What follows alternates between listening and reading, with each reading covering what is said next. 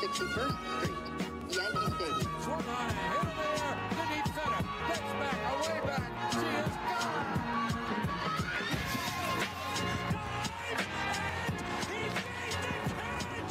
He made the play.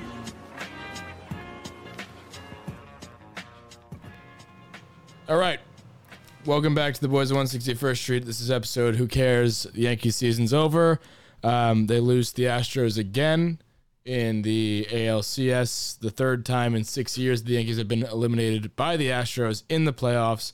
And they are the first team in MLB history. This is some records that they're breaking again this year to lose 5 straight LCS series. So this is going to be a little bit of a therapy session, a little bit of a eulogy, as we usually do when the season inevitably comes to a screeching halt, not with the team hoisting a trophy at the end of it. How are we feeling? What do you think? I'd just say it. I say it before every episode. No, I will say I'm shockingly at peace. Normally I'm pretty miserable, and I'm not happy, but what do you expect? They're not the Yankees anymore. This isn't the team that your fucking mom and dad grew up with, or if you are, an older listener, not even older, but like in your 30s, this isn't the team that you grew up with. This is just another run-of-the-mill baseball team. That's it.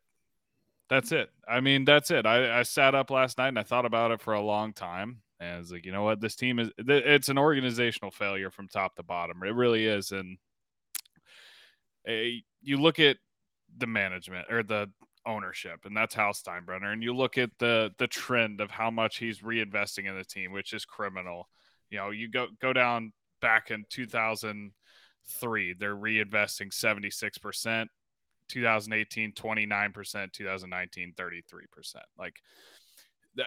But even then, you can say, well, he gave Brian Cashman $260 million. A competent GM should be able to turn $260 million into a winner. It's an absolute shame that Hal is, pinching pennies and won't reinvest, but $260 million is enough. And then if you want to go one step further than that, it's a failure on Cashman for the product he puts on the field. But below him, it's a failure on the analytics department. It's a failure on the hitting coaches. It's a failure on the overall philosophy. I mean, look at guys like Aaron Hicks, guys like DJ LeMahieu and Anthony Rizzo, and not even necessarily DJ. That's not a great example, but Aaron Hicks was a high on base, walk, hit for okay average, nothing crazy, but he came to the Yankees, preach fly balls, home runs. He gets his big contract. He gets rewarded for it. And then look at where we are now. You can blame the players. You can blame the ownership. You can blame the GM. You can blame all the moves made. But from the most basic level, just their overall philosophy, this team's they're failures. They're failures in every facet of the game. And they will never win anything with the way that it is right now. It doesn't, unless they catch lightning in a bottle. And that's the way it is. That's the new norm, and you got to get used to it. I mean, that's because they're not going to make moves. They're not. Don't get your hopes up. Yeah, we've got another massive free agent class of Rodon and Turner and fucking Judge. Carlos Correa and Yeah, Judge. Judge is a pretty big one too. Don't get your hopes up. I mean, what? Why? Why are you? And even if they do, they're not going to sign enough. And even if they do sign enough, they're not going to put them in the right place. And if they do put them in the right place, they're not going to mix them with the young guys who deserve to play. It's year after year. It's the same fucking thing. This entire philosophy is broken. The team is broken. The management's broken. The manager is broken. Everything's broken, and it's not going to be fixed. It's not. So just take it for what it is. And that's what I've come to realize. I think you said that in the right way, in the sense that you started with Hal and went top down, because that's the way that the organization is run. And so the shit rolls downhill, but it does start with Steinbrenner. And you're right. $260 million is plenty to pay a team. The Astros and the Phillies have lower payrolls than that, and they're playing in the World Series this week, or next week, whatever.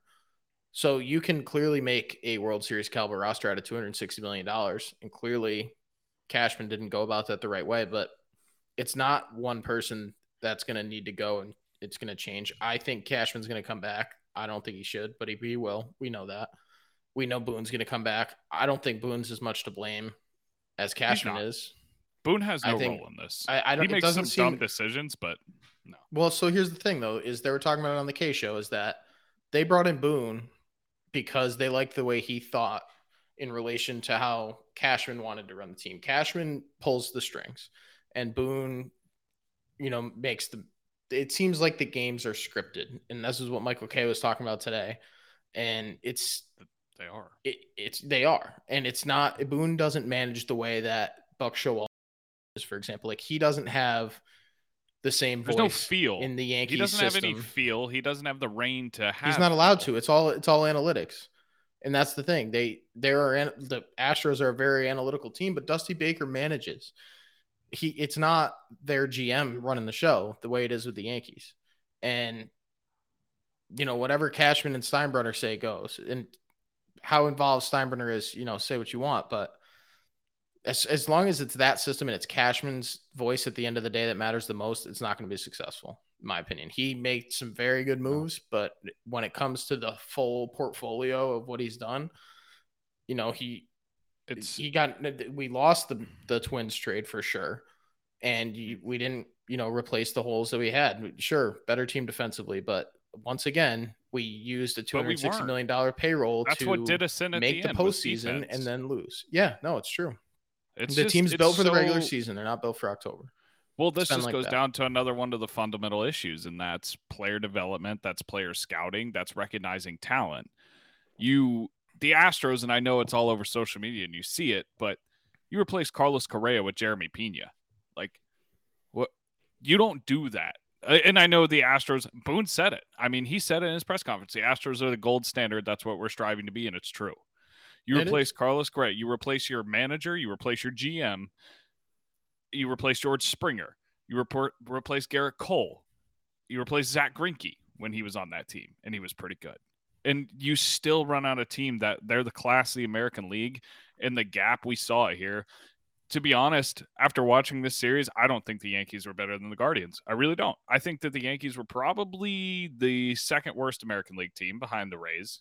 I think any other team, I think if the Guardians played them in a 7-game series, they would have won. I think if we didn't get Cole having those shutdown games or Nestor having a shutdown game, I don't think we beat the Guardians. I really don't. They're a better team. They're constructed better. Everything's better. Their philosophy's better.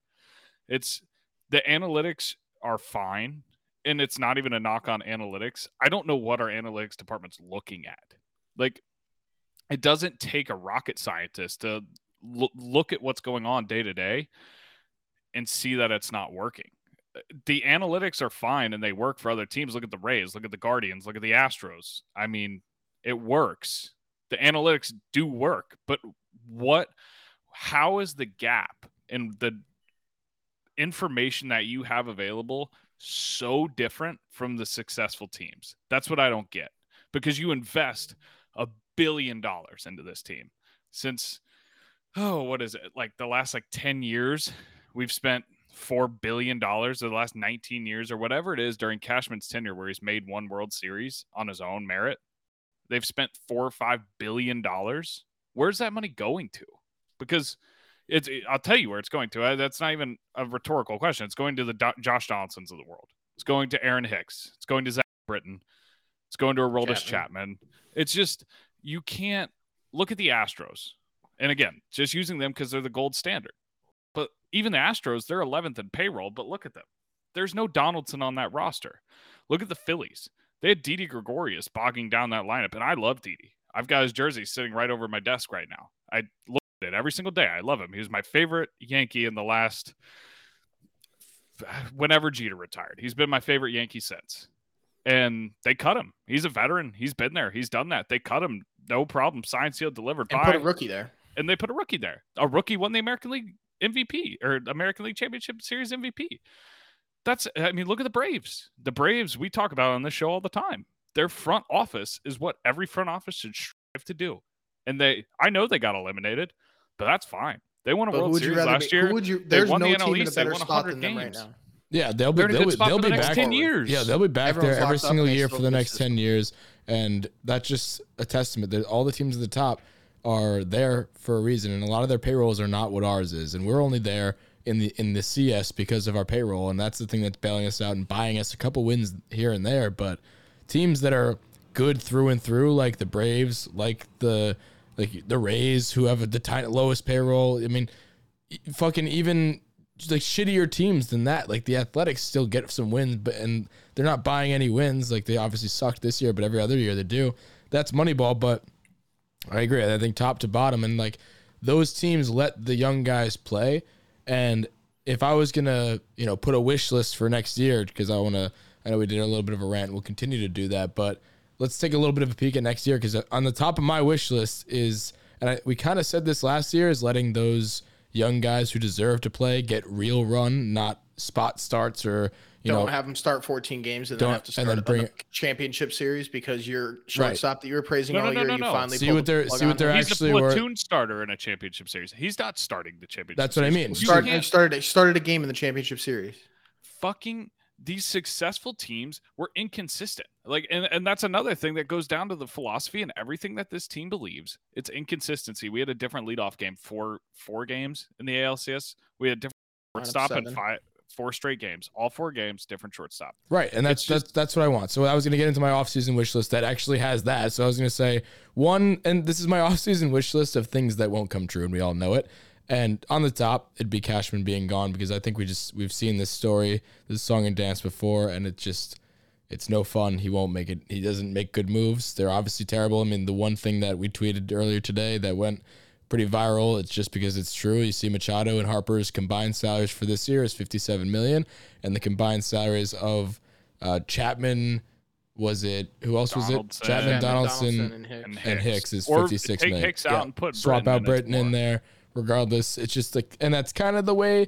I know I saw one guy reply and say, like, that's obviously not understanding the way long-term contracts work. It's like, no, that's just Donaldson's 36. Then okay, and also, like, why not do that's more of a reason to do a long-term contract, because you can give yourself more dollars to spend during the actual season on other players that actually matter. But my other things that I wanted were Judge to be back in pinstripes.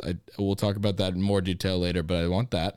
A competent manager who can utilize the bullpen and not pick lineups out of a hat, seemingly, which they're not going to hire one. They're not going to hire one. If they fire Boone, they're going to hire another guy that's Aaron Boone with a different name. Yep. And then I think Boone might get fired just to put the blame on somebody, but they're just going to install another puppet manager. And I don't necessarily think that's fair to Boone. I think Boone. It's not. I don't think he's that dumb. We haven't seen him with the training wheels off. We've already talked about it forever. Right, but here's what everyone wants to see: like a Don Mattingly come in and be the manager. Don Mattingly was up there in the manager conversation when Girardi left, or maybe it was before Girardi. Either way, they passed on him then, because they're not going to bring him in now. He probably wouldn't want to come in here, because he wouldn't be able to manage. He would want to be Don Mattingly. He would want to be the guy who's created a name for himself and is respected in the baseball world. Meanwhile, Boone only got that job because he hit one fucking home run in the 2003 ALCS, and like that's why he got it, and that's why he's the perfect puppet. But a guy like Don Mattingly and Dusty Baker and all these bigger name guys, Buck Showalter, that have been around the game for a while, are not people that would want to, because they would see in the interview process for the job, like, hey, what are my responsibilities? Like, what can I do? What can I not do? You don't have much of a if you want a new manager, let Boone be a manager. Let Boone not have to listen to some guy on the phone telling him what the analytics say to make his decision. That's a new person. They're forcing his hand, because some people, what they were talking about on the Michael K show, and I'm going to keep saying the Michael K show, because everything that Michael K says is absolutely true, in my opinion. I believe almost everything he says, and especially when other managers, i.e. Dusty Baker, get the metrics from the nerds, the analytics guys, when he gets those numbers, he uses them to help make his decision. Boone gets those, and it seems like that is the be-all, end-all to make his decision. Whatever the analytics guys say, that's the move that Boone has to make. And I think that either you fire Boone and you bring in somebody that's going to be an actual manager, or you let Boone be an actual manager while you have him under contract for 2 more years and see what happens. That's the problem is Brian Cashman, though. It doesn't matter. I do too. It does not matter who the manager is. It doesn't matter if they put fucking me out there. because I'm going to have the same play sheet that he's got. And it is, you will do XYZ, or, hey, take a look over your shoulder. What happened to Joe Girardi? He didn't do XYZ. Now he's an analyst. Like, I know he didn't do great with the Phillies, and they went on and they made the World Series without him, but they Which is fired wild, him. by the way. I forgot about They that. fired him. That's but, I mean, crazy. look at this. This is one thing I want to call attention to before you get deeper into that. We bitch and moan and whatever about how Steinbrenner, and rightfully so. But look at the payrolls of the teams that are making it every year. Houston Astros are 11th in payroll this year. For context, on opening day, our payroll was over $240 million. The Astros is 163. Look at last year. What was last year? 2021. So there we are, up again, almost at 200. The Astros 171, and then the Braves, who won it, are at 13 at 134. I mean, the only team that this is successful for year in and year out are the Dodgers, and even the Dodgers aren't. I mean, they've got one World Series in the COVID year. So yeah, look at the Mets this year. It's not the Mets money are spent. a perfect example of why it doesn't work. Also, they spend all the money. They made it to the wild card and they made the playoffs. Congrats, but they got bounced first round. It doesn't work. If you give Brian Cashman more money, it's not going to solve the problem. He's going to go waste it on somebody else. Yeah, which goes into my last point. My last point was that I need this. I need and want the young guys to have a legitimate full season under their belt. Like the guys like Volpe, Peraza, Cabrera. The baby bomber era of the old baby bomber era is done. It's gone. And I saw this tweet from Dan Rourke, probably one of the most disappointing eras in Yankee history because of the expectation for what it was going to be with that old picture of the new core four it was going to be. It was Gary, it was Judge, it was Bird, and it was Sevy. And one of them is probably going to be on the Yankees next year, and that's probably Sevy if they pick up that option like we meant they are going to. It seems like. But we need those young guys. And again, going back to that trend that you were talking about with the Astros, the reason why their payroll is so low is because they trust the guys that they've groomed and brought up, and they give them legitimate shots to have be the ALCS MVP in a series in Jeremy Pena. If Jeremy Pena was on the Yankees, I guarantee you he would not even be known to anybody, honestly, potentially in the Astros community, because he'd be in AAA. He'd be in AAA, and he'd be getting spot starts here and there in the dog days of summer, and he would never be on the roster. He would never, and even if when he's up for a couple weeks at a time, he would never hit a groove like he potentially, like when you get a full season under your belt. This isn't rocket science. You have the ability to make mistakes, but also the ability to work on those mistakes in real time against the highest competition level there is. So if we need anything, it's the young guys. And we were asking for that last year. Last year, I wanted to just start fresh, and that's the same exact mindset we're in. It's like we needed it. Like, we have Luis Heel. Obviously, he's hurt, but like guys like that, we have exciting people in the farm system that, like, maybe if Clark Schmidt was given more of a regular role in this team, he wouldn't be he wouldn't be blowing up in the postseason, and he would actually be a starter potentially. Like all these things, these guys need run. But combined with that of spending $160 million, like you don't need to spend everything to field every position, but complement that with some young raw talent, and that's what a championship team looks like. It's wild to me. It's wild to me that they don't trust the coordinators and the developers that they've hired to do a good job. If you don't trust them, and that's your biggest thing, if that's what's holding you back, if that's what's causing you to spend $26 million a year on Josh Donaldson, because you don't trust the development of your guys, what does that say about you? What does that say about the people that you've hired? Look in the fucking mirror. If you don't trust yourself, then pull up a guy like Peraza. Peraza was major league ready. That's not, we saw it now. We saw it the entire September. We saw it into the season. Defensively, at least, he was a stud. Yeah. Offensively, he proved he belongs. He belongs. And you can't expect him to go into that situation with that little games under your belt and hit against the fucking Astros. No, but even if he didn't, like, the moves don't make sense. You don't trust anybody. How is anybody, major league, minor league, whatever, you don't trust IKF? If you're going to put IKF IKF out there, at least grow a set of fucking balls and trust him. Like, I don't trust IKF. You don't trust IKF. Luke doesn't trust IKF.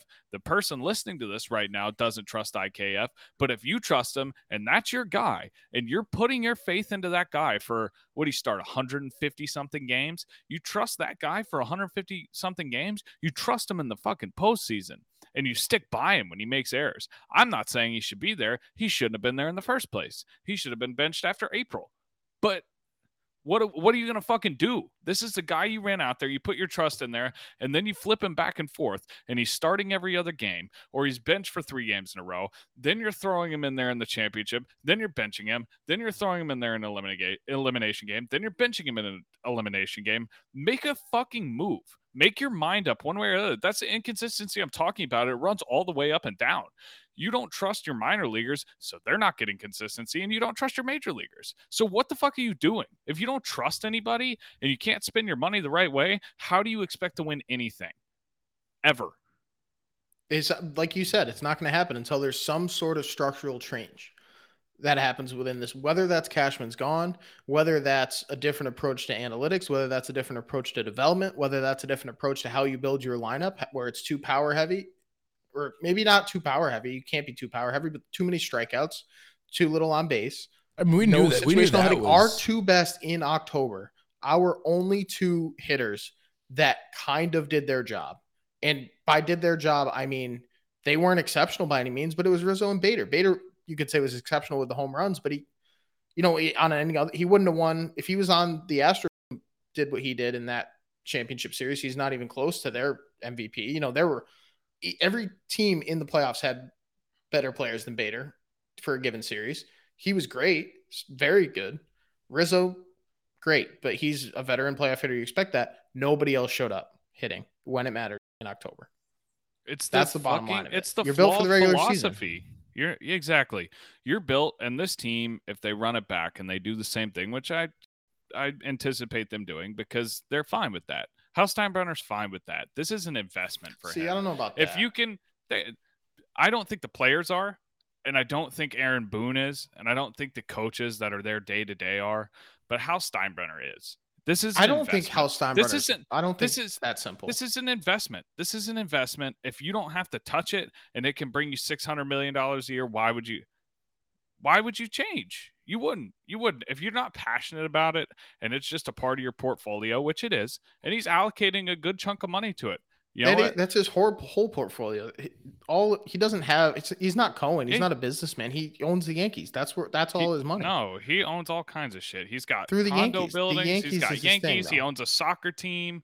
Yeah, but the Yankees make him money, and he doesn't have to worry about anything. When was the last time you see Steve Cohen, right or wrong, like love or hate the guy? He's involved. He gives a shit about every game. He's at the games. He's locked the fuck into everything that's going on. Like George has Hal Steinbrenner ever watched a game? That's a legitimate question. That he's not forced to go because of a retirement ceremony. Maybe he does, and maybe I'm an asshole and he goes to everyone. But from the outside looking in, it looks like just from his press conferences, he's out of touch. He has no awareness of what's actually going on day to day. He looks at, okay, I got to talk.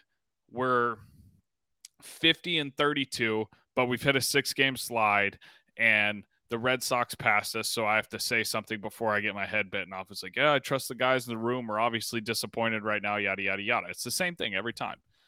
I don't think that he cares enough, and if he does care enough, then he just doesn't have the baseball acumen to make a change. Yeah, I mean, but I don't know. I don't think that he's like, oh, okay, like it's all like I think he cares more about the business side of it. That's clear. George cared about championships. He cares about. He said it. Business. He said he cares about the business side of it. Right. But I don't think he's like hoping that the Yankees don't win a World Series. Like, I don't think that he's complacent necessarily. I think that he gave Brian. I think at the end of the day, all your owner is the bank. And he gave him $260 million. And right. The blame shouldn't be on him. If we won a World Series with $260 million, then he's a great owner. Yeah. And he gave him the keys. Where the blame is on him is that he's giving Cashman the keys to the castle.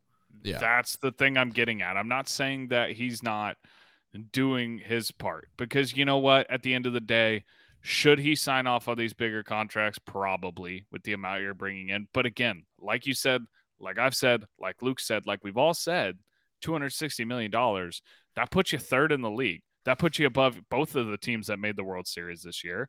It's how it's spent. And all I'm getting at is that I don't think he cares enough to make a move as drastic and as time consuming as it takes to replace a general manager of the New York Yankees. That's not replacing the Marlins. That's not replacing the fucking A's, which I know Billy being the bad example, but you know what I mean. This isn't some small market slapdick team where if you make the playoffs once every 5 years, life's good. This is a monumental decision that would take weeks, months, hours every day planning to do, and you have to get a slam dunk surefire hire.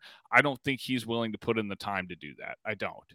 And I hope he proves me wrong, but if Cashman's back, that's why. It's not because you have faith in the guy. You can't unless you don't know, unless you're not watching what's happening every year. You can't have faith in Brian Cashman to build a championship caliber team. So here's something, and I was going to save this for later or maybe not even mention it because I really don't think it's the answer necessarily, but Don LaGreca said something pretty interesting today about if you're going to bring back Cashman, is it so egregious to bring somebody else in to be kind of like the yin to his yang? And I don't think Cashman would handle that very well personally, so I don't think it's good, would actually work. But if you bring in somebody who is a voice in Cashman's ear that he would listen to, or not, doesn't even have to be somebody to listen to. Like a special advisor. That takes a little bit. Where somebody, yes, like hold him accountable. Like the guy Billy Bean had in Moneyball, like that kind of thing. Peter, whatever his name is, something like that. Some assistant GM, some young guy where you can groom him to where, you know, if it works, it works. Great. If not, you have this other guy that you can maybe lean on. And I know Cashman would never in a million years do that. Why would he? But if you're Hal and you have the power to enforce that, and if you bring in somebody who cares a little bit less about the analytics, maybe his thing is the development or something other than Brian Cashman being the be all end all. Yeah, make a difference. Yeah, let's play a game. Because it's not working the way he's. Have you seen, real quick before we play this game, have you guys seen that chart of the Astros front office compared to the Yankees? No. Okay. Well, basically everybody in the Astros organization has been hired in the last. Okay, here you go. Astros GM year hired 2020. Brian Cashman 1986. Assistant GM 2001 for the Yankees, 2021 for the Astros. Assistant GM 2022, 2005. VP of Baseball Ops 2007, 2019. Advanced Scouting 2015, 2001. We get the picture. The point is, how much of that is? I know. We get the picture. The point that you're trying to make, which makes total sense, is that the Yankees are a historic franchise and all that, and it's to their demise in this sense because they don't adapt and hire people that are new age. We are stuck in our ways, and like guys like Brian Cashman can like earn a spot, a tenure in a team, and regardless of success or failure, like he's gonna be there for better or worse because that's just the way it is, and like that's kind of how the historic franchise runs things. What I was trying to get at in my theory is that they're so heavy on analytics that don't work because they're so far behind the times that they're overcompensating. Is your entire front office is stuck in the 2001 way of winning championships. So you see these teams, you see the Astros, you see the Rays, and they're these heavy analytics teams, but you're so far behind. It's like giving my fucking dad a brand new MacBook when he barely knows how to use a flip phone. Yeah, by design, they're going to be behind the 8 ball. It's just a bunch of cavemen trying to learn analytics when you could just hire the analytics, the guy who wrote the code to Facebook versus having like your dad try and figure out how to like reverse engineer something. It's just not going to work, and we're going to be behind other teams, which we're seeing come to fruition through in every shape and form. So I mean, it's not a shock, and it's not a shock seeing all of those hires being, people from the 90s and 80s, and they're acting like that. So You know where they do need somebody that's seasoned though and has the old way of thinking? manager. In the dugout.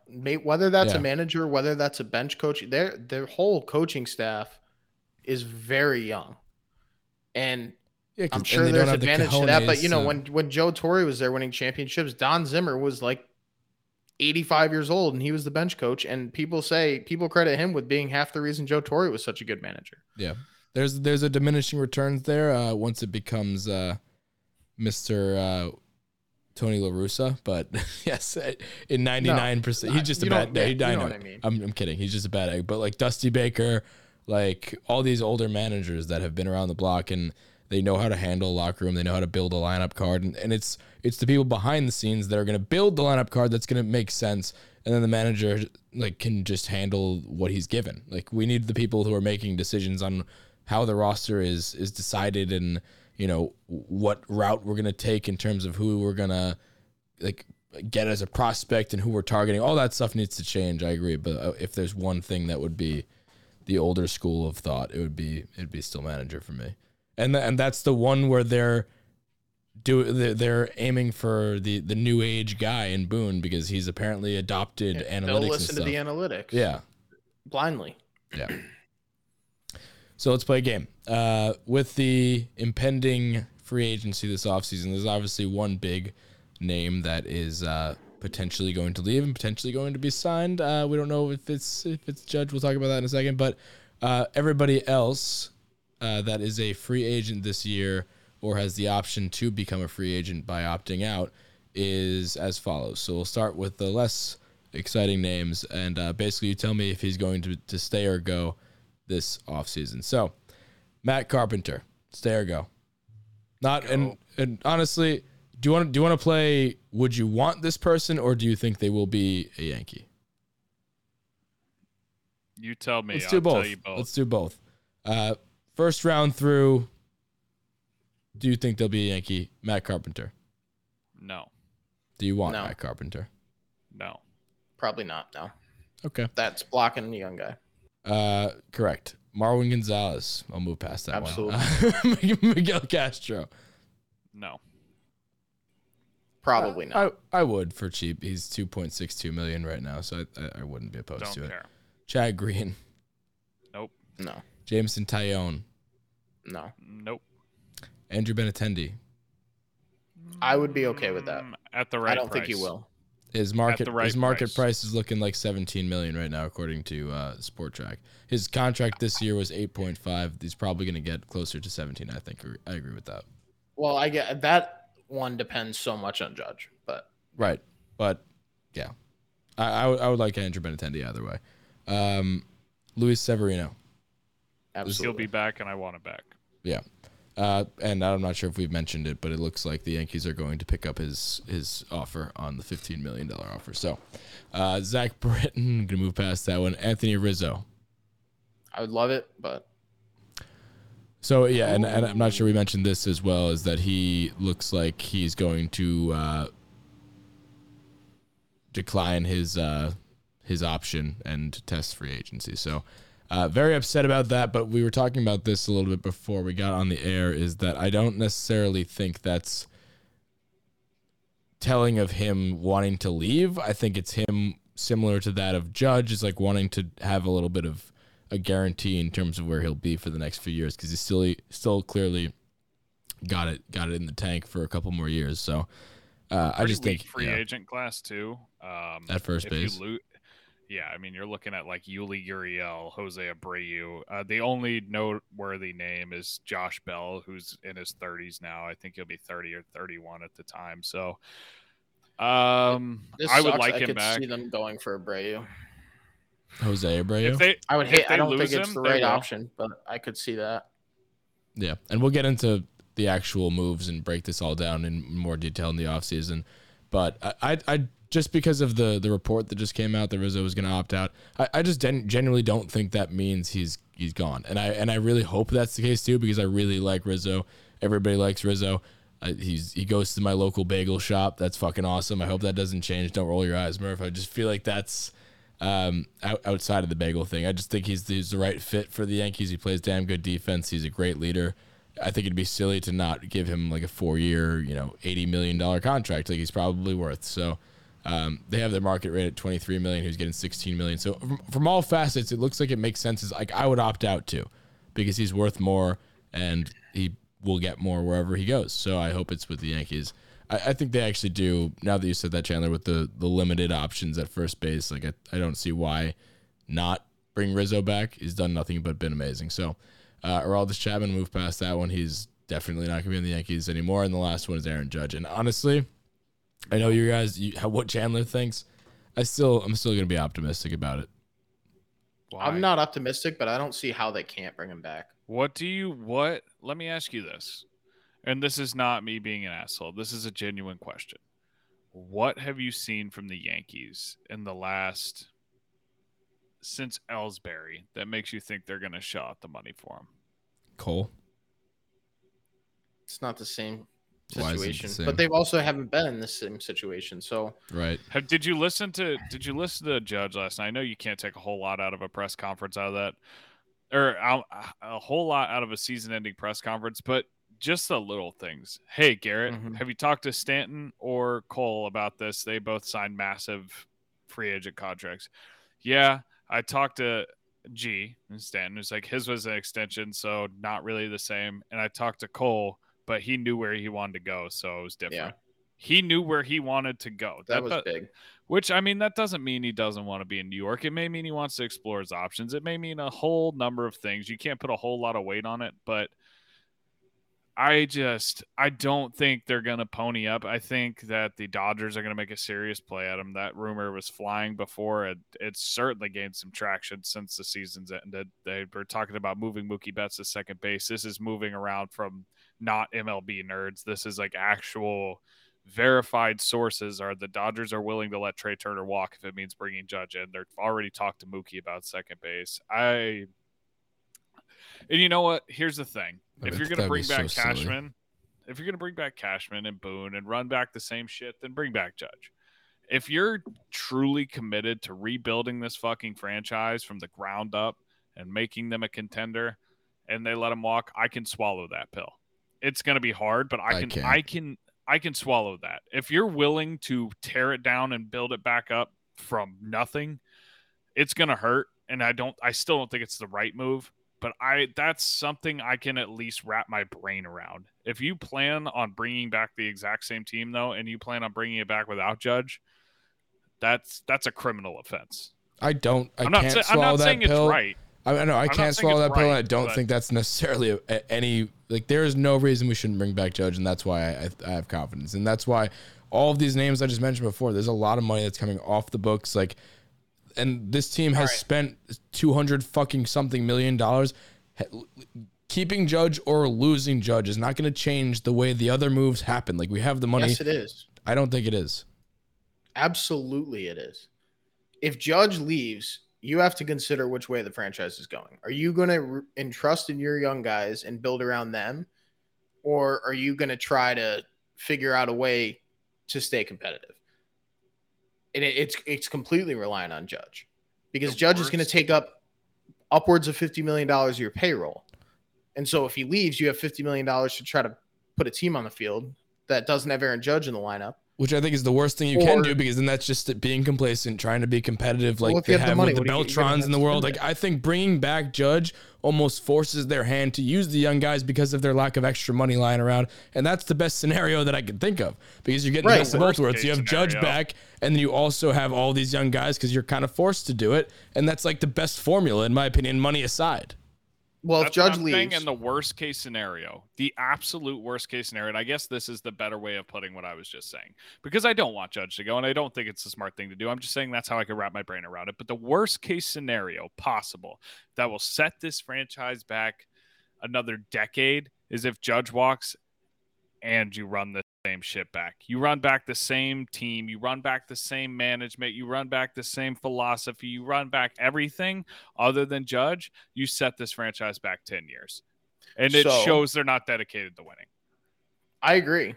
And I think that the number one priority is bring back Judge, name him captain, and build around that with the young pieces that you have. But Agreed. there's an interesting argument. If he walks, you have $50+ million to fill a lineup, and you could go out, you can sign Benintendi, you could get Turner or Correa, you could bring in Rodon, and then if you bring in one of those shortstops, you could trade Volpe and or Peraza, get a pretty good return, and then suddenly you have a decent looking roster going forward. I don't think that's the Or- way to go, but it's a consideration that it's an option. Or on the flip side of that, you still have Volpe. You put Volpe at third, which they were talking about doing. You put Peraza at second, which they apparently like to do now because IKF's untouchable. And you still get your young guys in. I see what you're saying, that there is a world There's where a lot that of makes different sense, ways. but I don't think they will because that is another long-term contract. And they have shown an unwillingness to give out long-term contracts. I mean, fuck, before the season started, we used Garrett Cole as an example as why do you have any optimism? We had Eric Boland on. He does this for a living. He covers the Yankees. He talks to the Yankees for a fucking living and said So do we. that it took months of convincing to get Hal to sign off on Garrett Cole's contract. And at the time, say what you want about Garrett Cole, he pitched his fucking nuts off in this postseason, but he was a surefire, like he was the Bryce Harper of pitching, and we needed pitching. I don't understand the Bryce Harper thing. I was going to say I can try to, but I can't. Bryce Harper should have been a Yankee, but we had outfielders. We had no starting pitching when Cole was signed.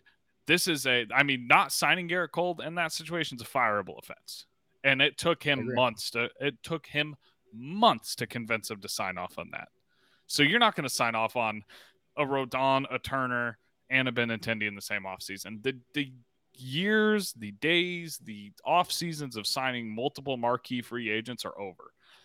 So temper your expectations. It's either Judge and a few stopgaps, or it's we're starting from scratch. That's it. There's no third option where it's we allocate that money to other massive players. It's we save some money and now our payroll's cut. I'm happy. We can use the minor league guys, or it's I'm allocating this money to Aaron Judge because this city will burn down if I don't. There's no in between in my eyes. It's a fair point. But like the whole point, I guess, of the situation is that this offseason is going to go either we re-sign Judge and it's coincidental moves, or we don't, and it's God knows what.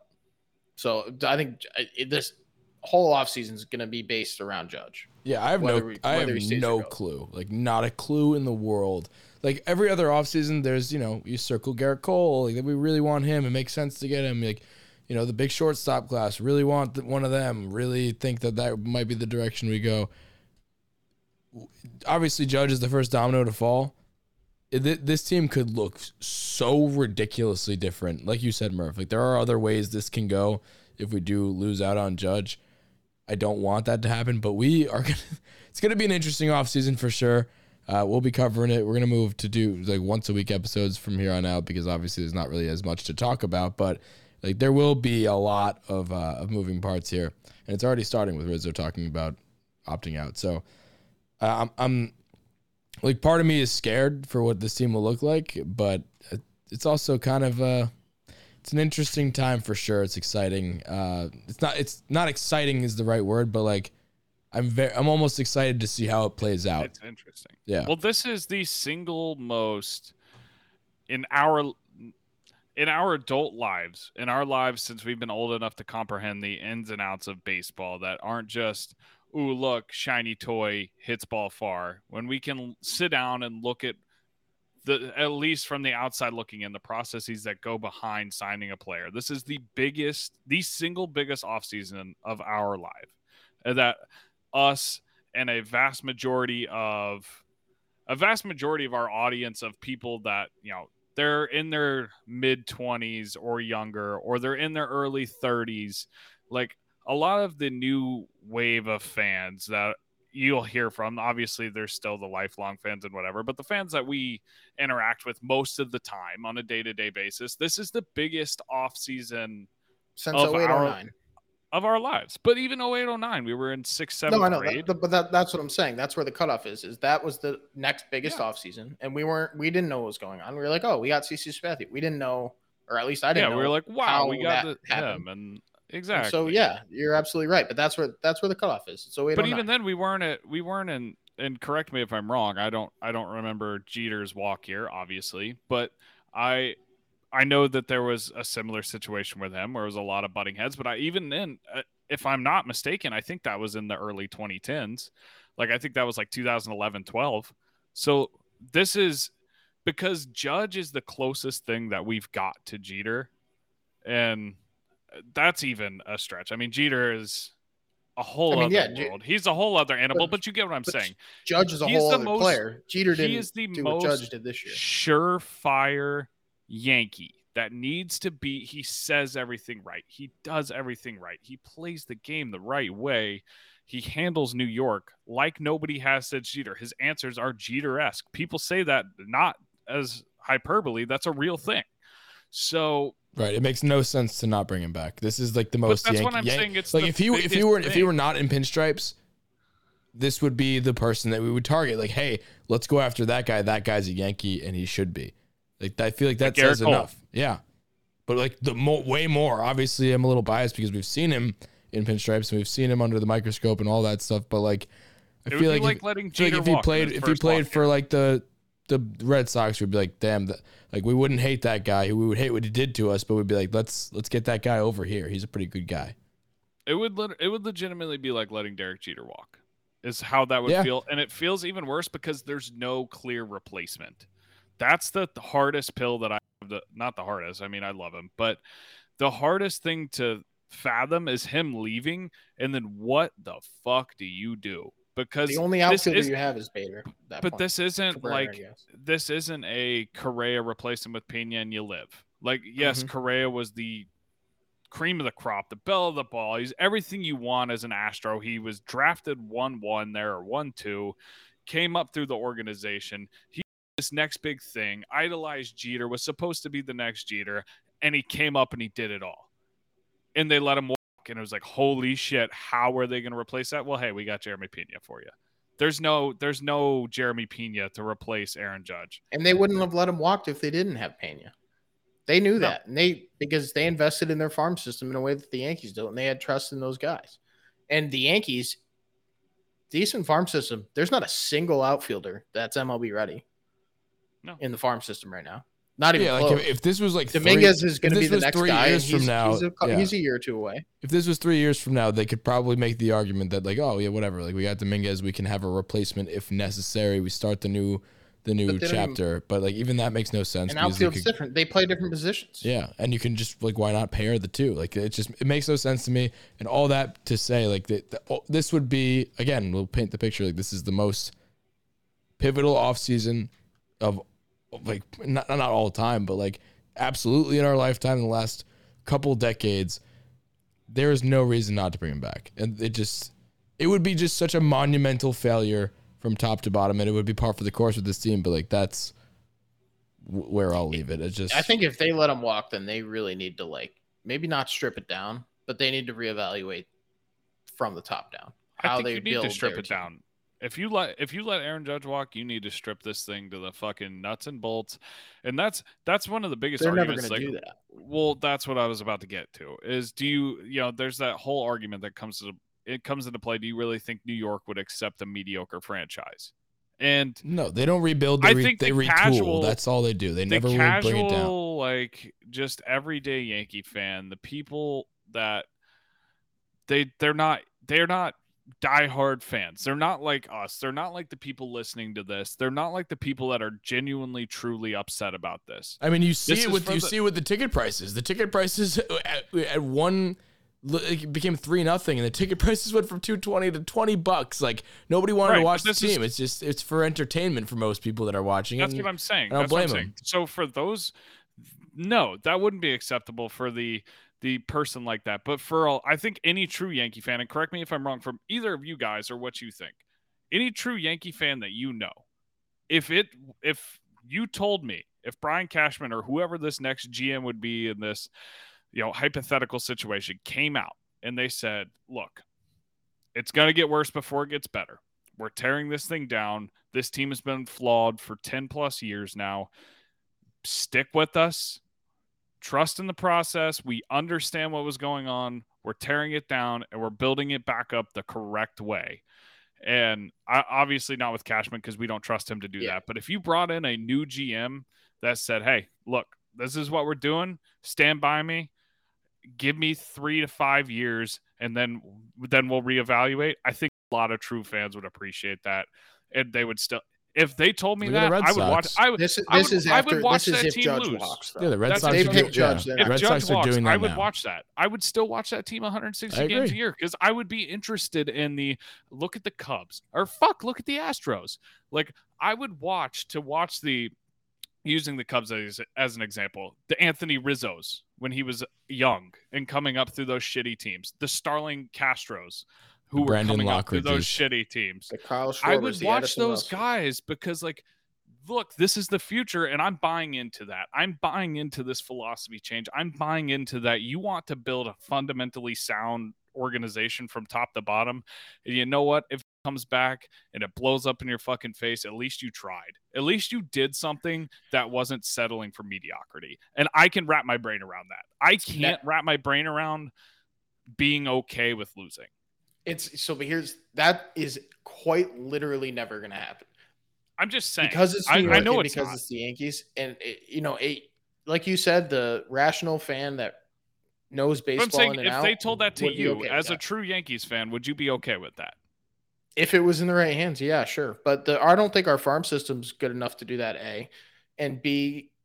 Well, nobody. That's why you have to rebuild it from top down. But that's why I'm saying we could do a version of that. If Judge walks, you do a version of that where you get a new GM, maybe you get a new manager, you get a new front office, and you take a different approach to building a lineup and building a rotation. And that probably would involve using the minor league system in a way that we haven't before and bringing up these young guys and building around them. But then it kind of is a new baby Bombers thing where they push that. And I don't think the core is there for that. I mean, I don't know. Dominguez, Volpe, Peraza, Wells, that's going to be your new baby Bombers. I don't know if I'm ready to get behind another one of those. I mean, I don't know. You don't know until you try it, which is like, I don't know. But like the Yankees will never be a full rebuild. And we just have that luxury is because they can retool. And it's a version of that. We have the payroll. If Judge leaves, like you said, Murph, you can go out and get a Trey Turner because potentially the Dodgers will go get him, and then they're not going to pay Trey Turner, and they're going to move Mookie Betts to second. All that, like there are ways to do this where it's competitive on day one, but also change the philosophy. Like let those young guys get run, like we mentioned at the top of the show. So like my version of this team that will work and they should do, which I think will work, is to do both. Is to spend money, but not at every position. Spend money at the positions that you don't have prospects that you can bring up right now. So like, but if you're talking about strip it down, you're talking about getting rid of Cole. You're talking about probably getting rid of Stan. Because what are you going to pay? You're going to waste that. Unless you trade him away, they're not going to trade away Cole. Is that what you mean by strip it down? Like trade away those guys? Well, if you're going to strip it down, what are you going to pay Garrett Cole this much money for? You bought him to pitch in October. Well, that's why I'm saying. That's why I'm saying they're never going to do that. They're going to take the money that was allocated to the Judge because they're making so much money. We mentioned at the top of the show too, like the amount of revenue that they're spending per dollar. Like them spending $250 million may seem like not a lot because of the amount of revenue that they make every year, but it's still 20% of everything that they bring in. So I'm just saying, bring in.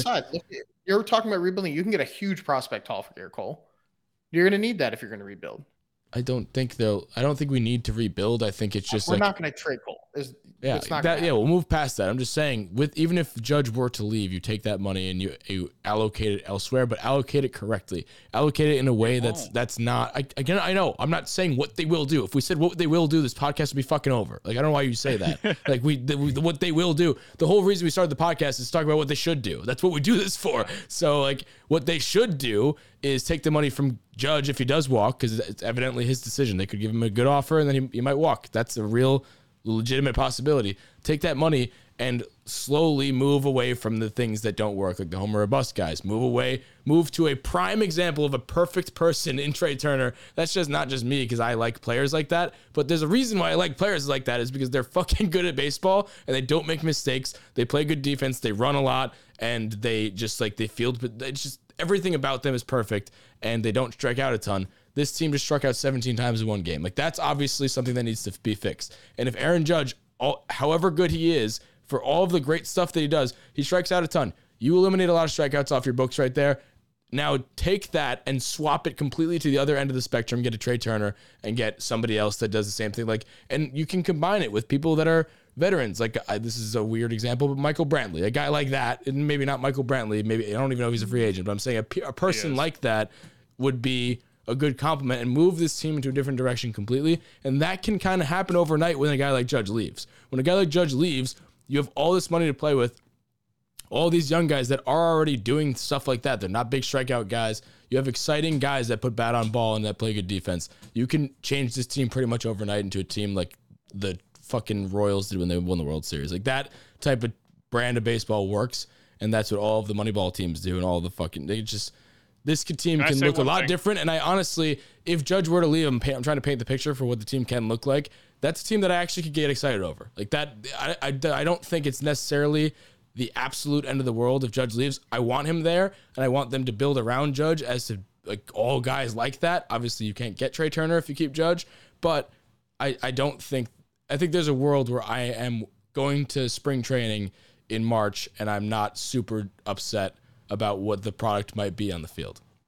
Here's a couple things. One, it is a disaster if you lose Judge because I would love for them to spend money, but I don't think that's a possibility. Two, even if they do, here's my biggest dilemma with bringing in whoever. Pick a name, any name in the entire fucking free agent pool or trade pool. What gives you the faith that our hitting coaches and what's preached to these hitters will work? Because you look at guys like Gleyber Torres, and he came up through the Cubs system as a contact guy with a little bit of pop, and he came to the Yankees, and they flipped that entire philosophy to, we want you to pull and hit home runs. And they do that with all their hitters. They change the entire way that they look at hitting and the way that they approach the game. Look at Donaldson. That's why I don't think that signing Donaldson anybody. did that. I don't think that Donaldson signing didn't strike out like anybody. that. I don't think that signing anybody is going to make a difference because I think there's such deeper issues than that. The things that they preach and the things that they reward are loser things that give you these strikeouts, that give you these things. Look at Benintendi. He was striking out like 5% of the fucking time. I know that's exaggerated before somebody fucking corrects me. He was striking out basically none compared to major league standards. Then he came to New York and he was striking out 30% of the time. Maybe some of that's jitters. Maybe some of that's injuries, changing to a new team. But it's a change in philosophy. It's a change in approach. And that's something that's taught. That's something that's ingrained into their brain from day one, whether they're called up from the minors, they're traded for, or they're signed. This is what we're looking to do. Here's our analytics, right or wrong, that back it up. This is what you will do, and this is how we're going to win games. And they don't have a choice. And I use Gleyber Torres as an example because you look at him when he first comes up, and he stuck to the approach that got him to be the number one prospect in baseball, that got him to be this super hard-hitting shortstop, hard-hitting second baseman when he came up. He was a gap-to-gap player, and they completely zapped that from him. It's a flaw that's so much deeper than any sort of monetary or trade acquisition can get you because the things they preach are wrong. And you know what they're preaching? And this is an oversimplification, but what it's like that the philosophy is if you're going to swing hard. Because it seems like they're going up there and they're either looking to walk or they're swinging out of their ass and striking out. And when you make contact, most of the time, sure. It's hard hit ball, it's a home run, whatever. But it seems like it's the philosophy is if you're going to swing hard. And it doesn't work in October, at least. Sure, regular season, fine. But like you said, Benintendi didn't strike out until he got to the Yankees. And that if Benintendi's going to do that, so would just about anybody else. Rizzo is a professional hitter. He is a pro's pro. Yep. And his biggest 2 strikeout years, I think he had 1 mixed in with the Cubs, but 2 of his 3 biggest strikeout years of his career came on the Yankees. And that's not a coincidence. That's because that's what they preach. He had 101 this year in 130 games. His career high was 108, and that was with the Cubs. And then he had another 105. Oh, I'm sorry, it was 116. He had a few with the Cubs that were his all-star years, were his most strikeouts. But he had, I believe, out of qualified hitters, the least amount of strikeouts in the Yankees. 101, Yeah. which is a ridiculously high number. It's just, you can't.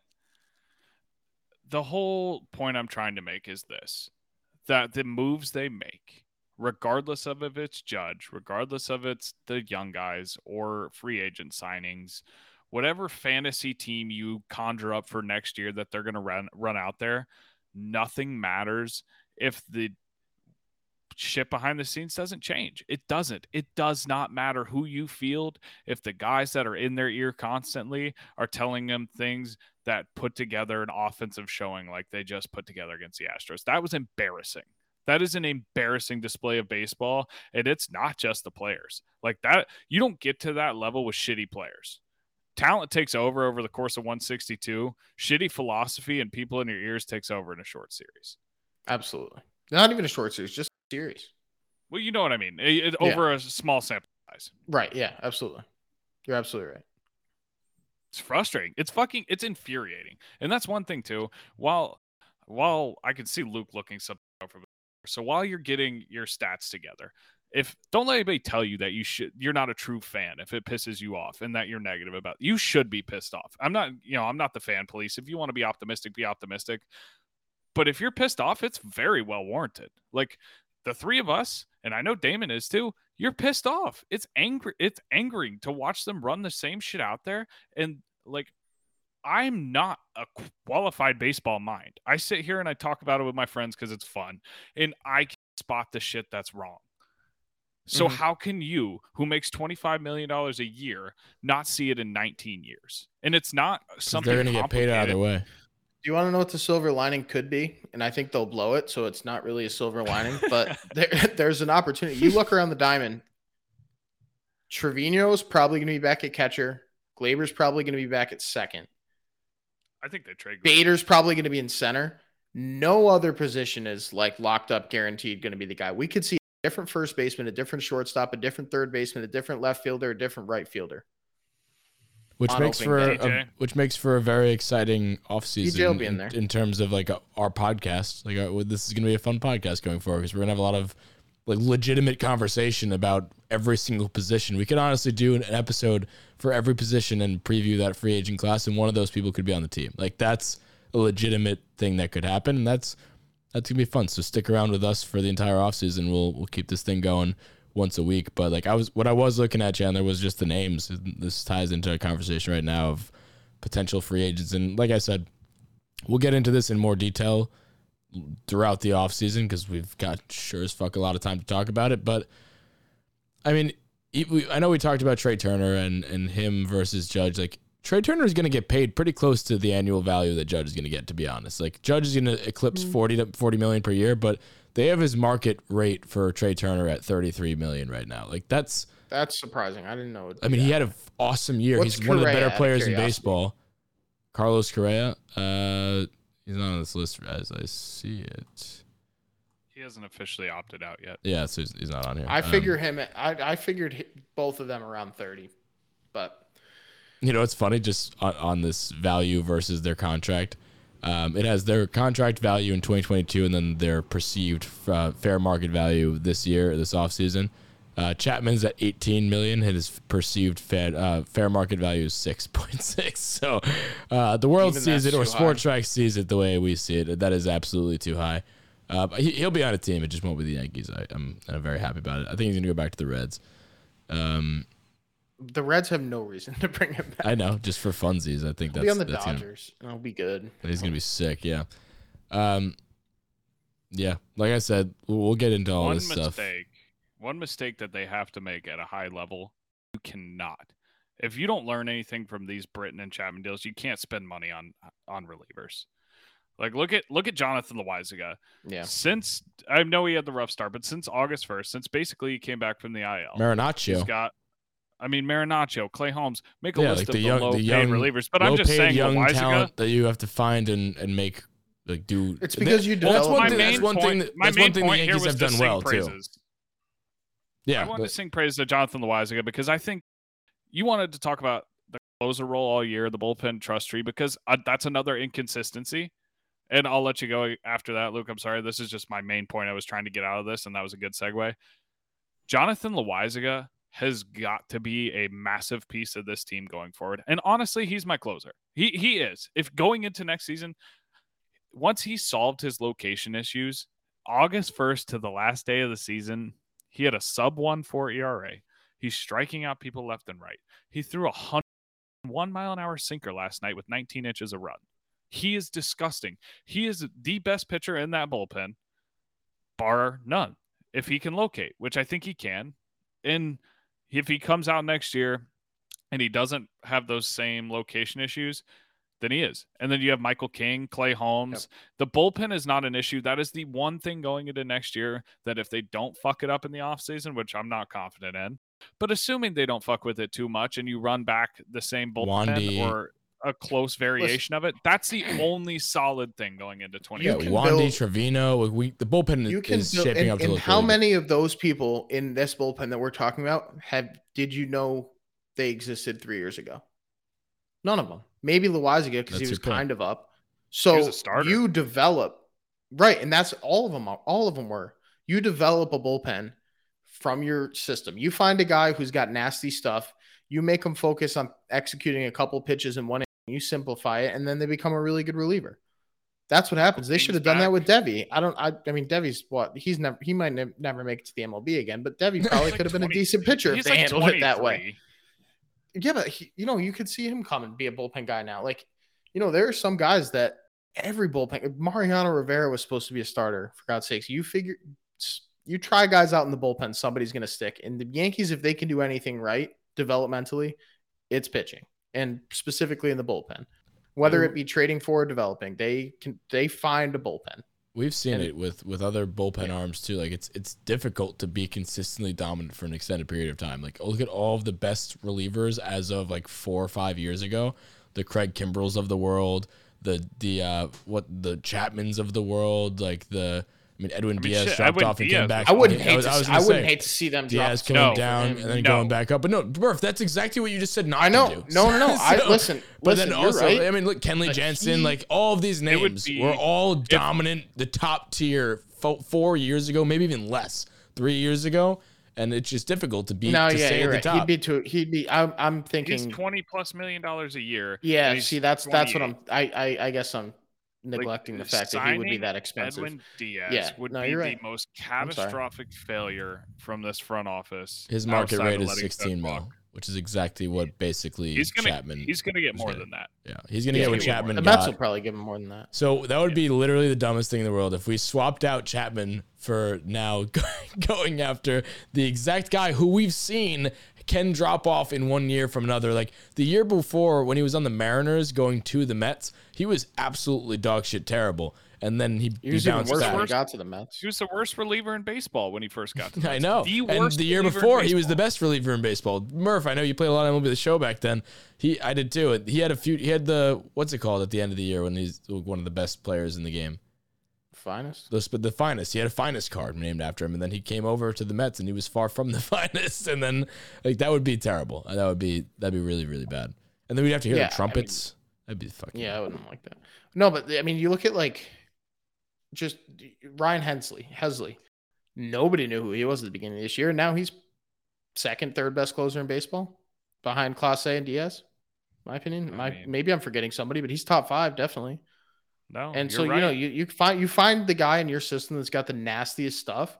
He can throw it for an inning. That's why, you find a guy that throws 102 or throws some disgusting breaking pitch, which makes it all the more impressive for how long Mo did it for. Because I think part of the reason why it's hard, he threw a pitch that nobody else could throw or hit. They've never seen it before. Yeah, and I think that's why it's hard to be a dominant reliever for so long. Is because relievers tend to throw fewer pitches, so it's easier to figure out with more tape on you. So, I mean, Mariano was a different animal. More for the argument that we should go for cheaper, younger talent and groom them to be. If Chapman or if Cashman does anything right, it's fine. Like he found Holmes, he found Wandy, he found He built the bullpen for nothing. Wandy was a fucking. We got Wandy for Mike Tauchman. Mike Tauchman's in the Japan League right now. Well, that's the one thing and that's another reason where Cashman maybe could.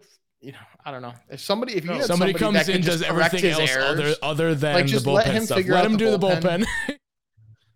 how much of an expert do you have to be though, really, to build a bullpen? No, I'll give that to Cashman. What he did with the bullpen is pretty impressive. No, I agree. But look at other teams' bullpens. This isn't the first dominant bullpen in baseball. And it's not even the best bullpen in baseball. No, Astros it's is the best not. bullpen. Like It done could- great. it could Is have been maybe with it's because King we've and- set the bar so low, and we're so used to shitty moves. That's like, well, he did fuck up, 90 other things, but he did find Wandy. It's like we're trying to find one redeeming quality. There's a million. We were other just GMs pointing that can out. do that. We were just pointing out, like the bullpen as a whole. I feel like he's done very well. Even Lou Trevino just recently, he was great, and he was just like kind of an add-on piece. That's one thing he's done well. I'll give him credit for that. Is it Matt Blake a free agent after this year? I don't know. I'm just looking at players. Well, that would be a huge loss. I think. Rojas, I think, is in the manager conversation for some. Yeah, for the Marlins. Marlins. Matt Blake hits the open market. I think if we lose Matt Blake, I think that's another big loss. There's so many moving pieces going into next year.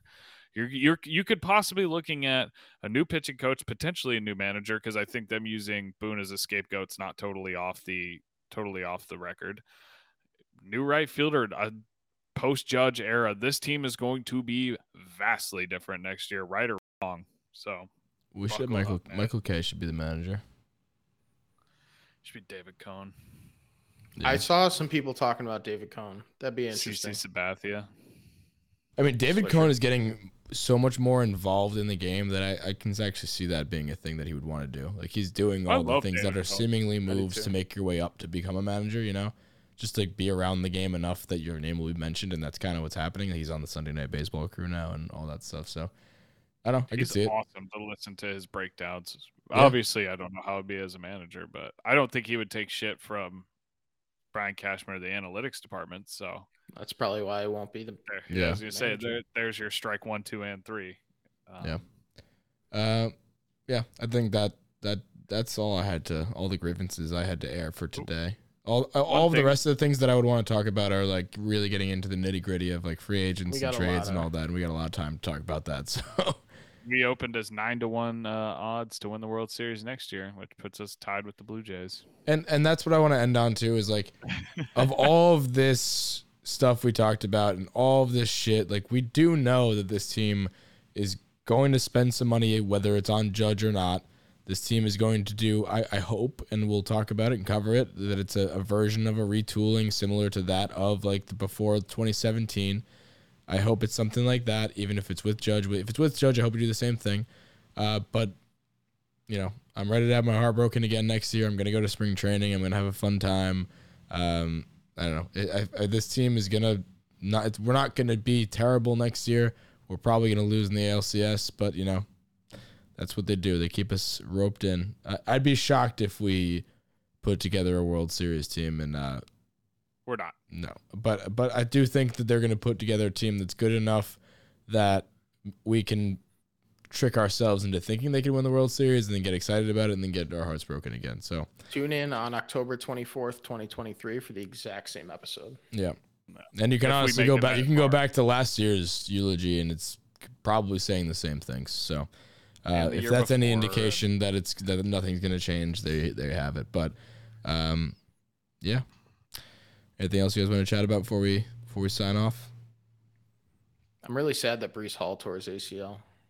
I'm really pumped that the Jets, in doing that, they now have James Robinson and Travis Etienne is now going to be an absolute stallion for my fantasy team. Well, if there's anything I can say with absolute confidence, it is that nobody cares about anybody else's fantasy team. I know.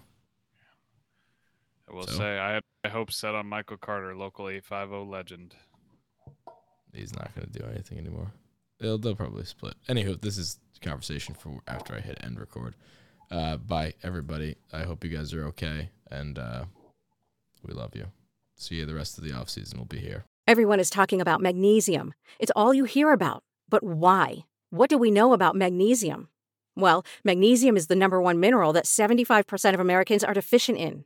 If you are a woman over 35, magnesium will help you rediscover balance, energy, and vitality. Magnesium supports more than 300 enzymatic reactions in your body, including those involved in hormonal balance. From functional medicine doctors to mental well-being and female hormone experts, we all know that magnesium is the one mineral to improve all aspects of well-being and health. But which one? Magnesium Breakthrough from Bioptimizers, the trusted choice recommended by leading experts with 7 best-absorbed forms of magnesium to ensure your body receives the support it needs for overall well-being. Go to bioptimizers.com/balance today and use code BALANCE10 for 10% off. Support your journey to wellness at bioptimizers.com/balance. Magnesium Breakthrough from Bioptimizers, your foundation to optimal health and vitality.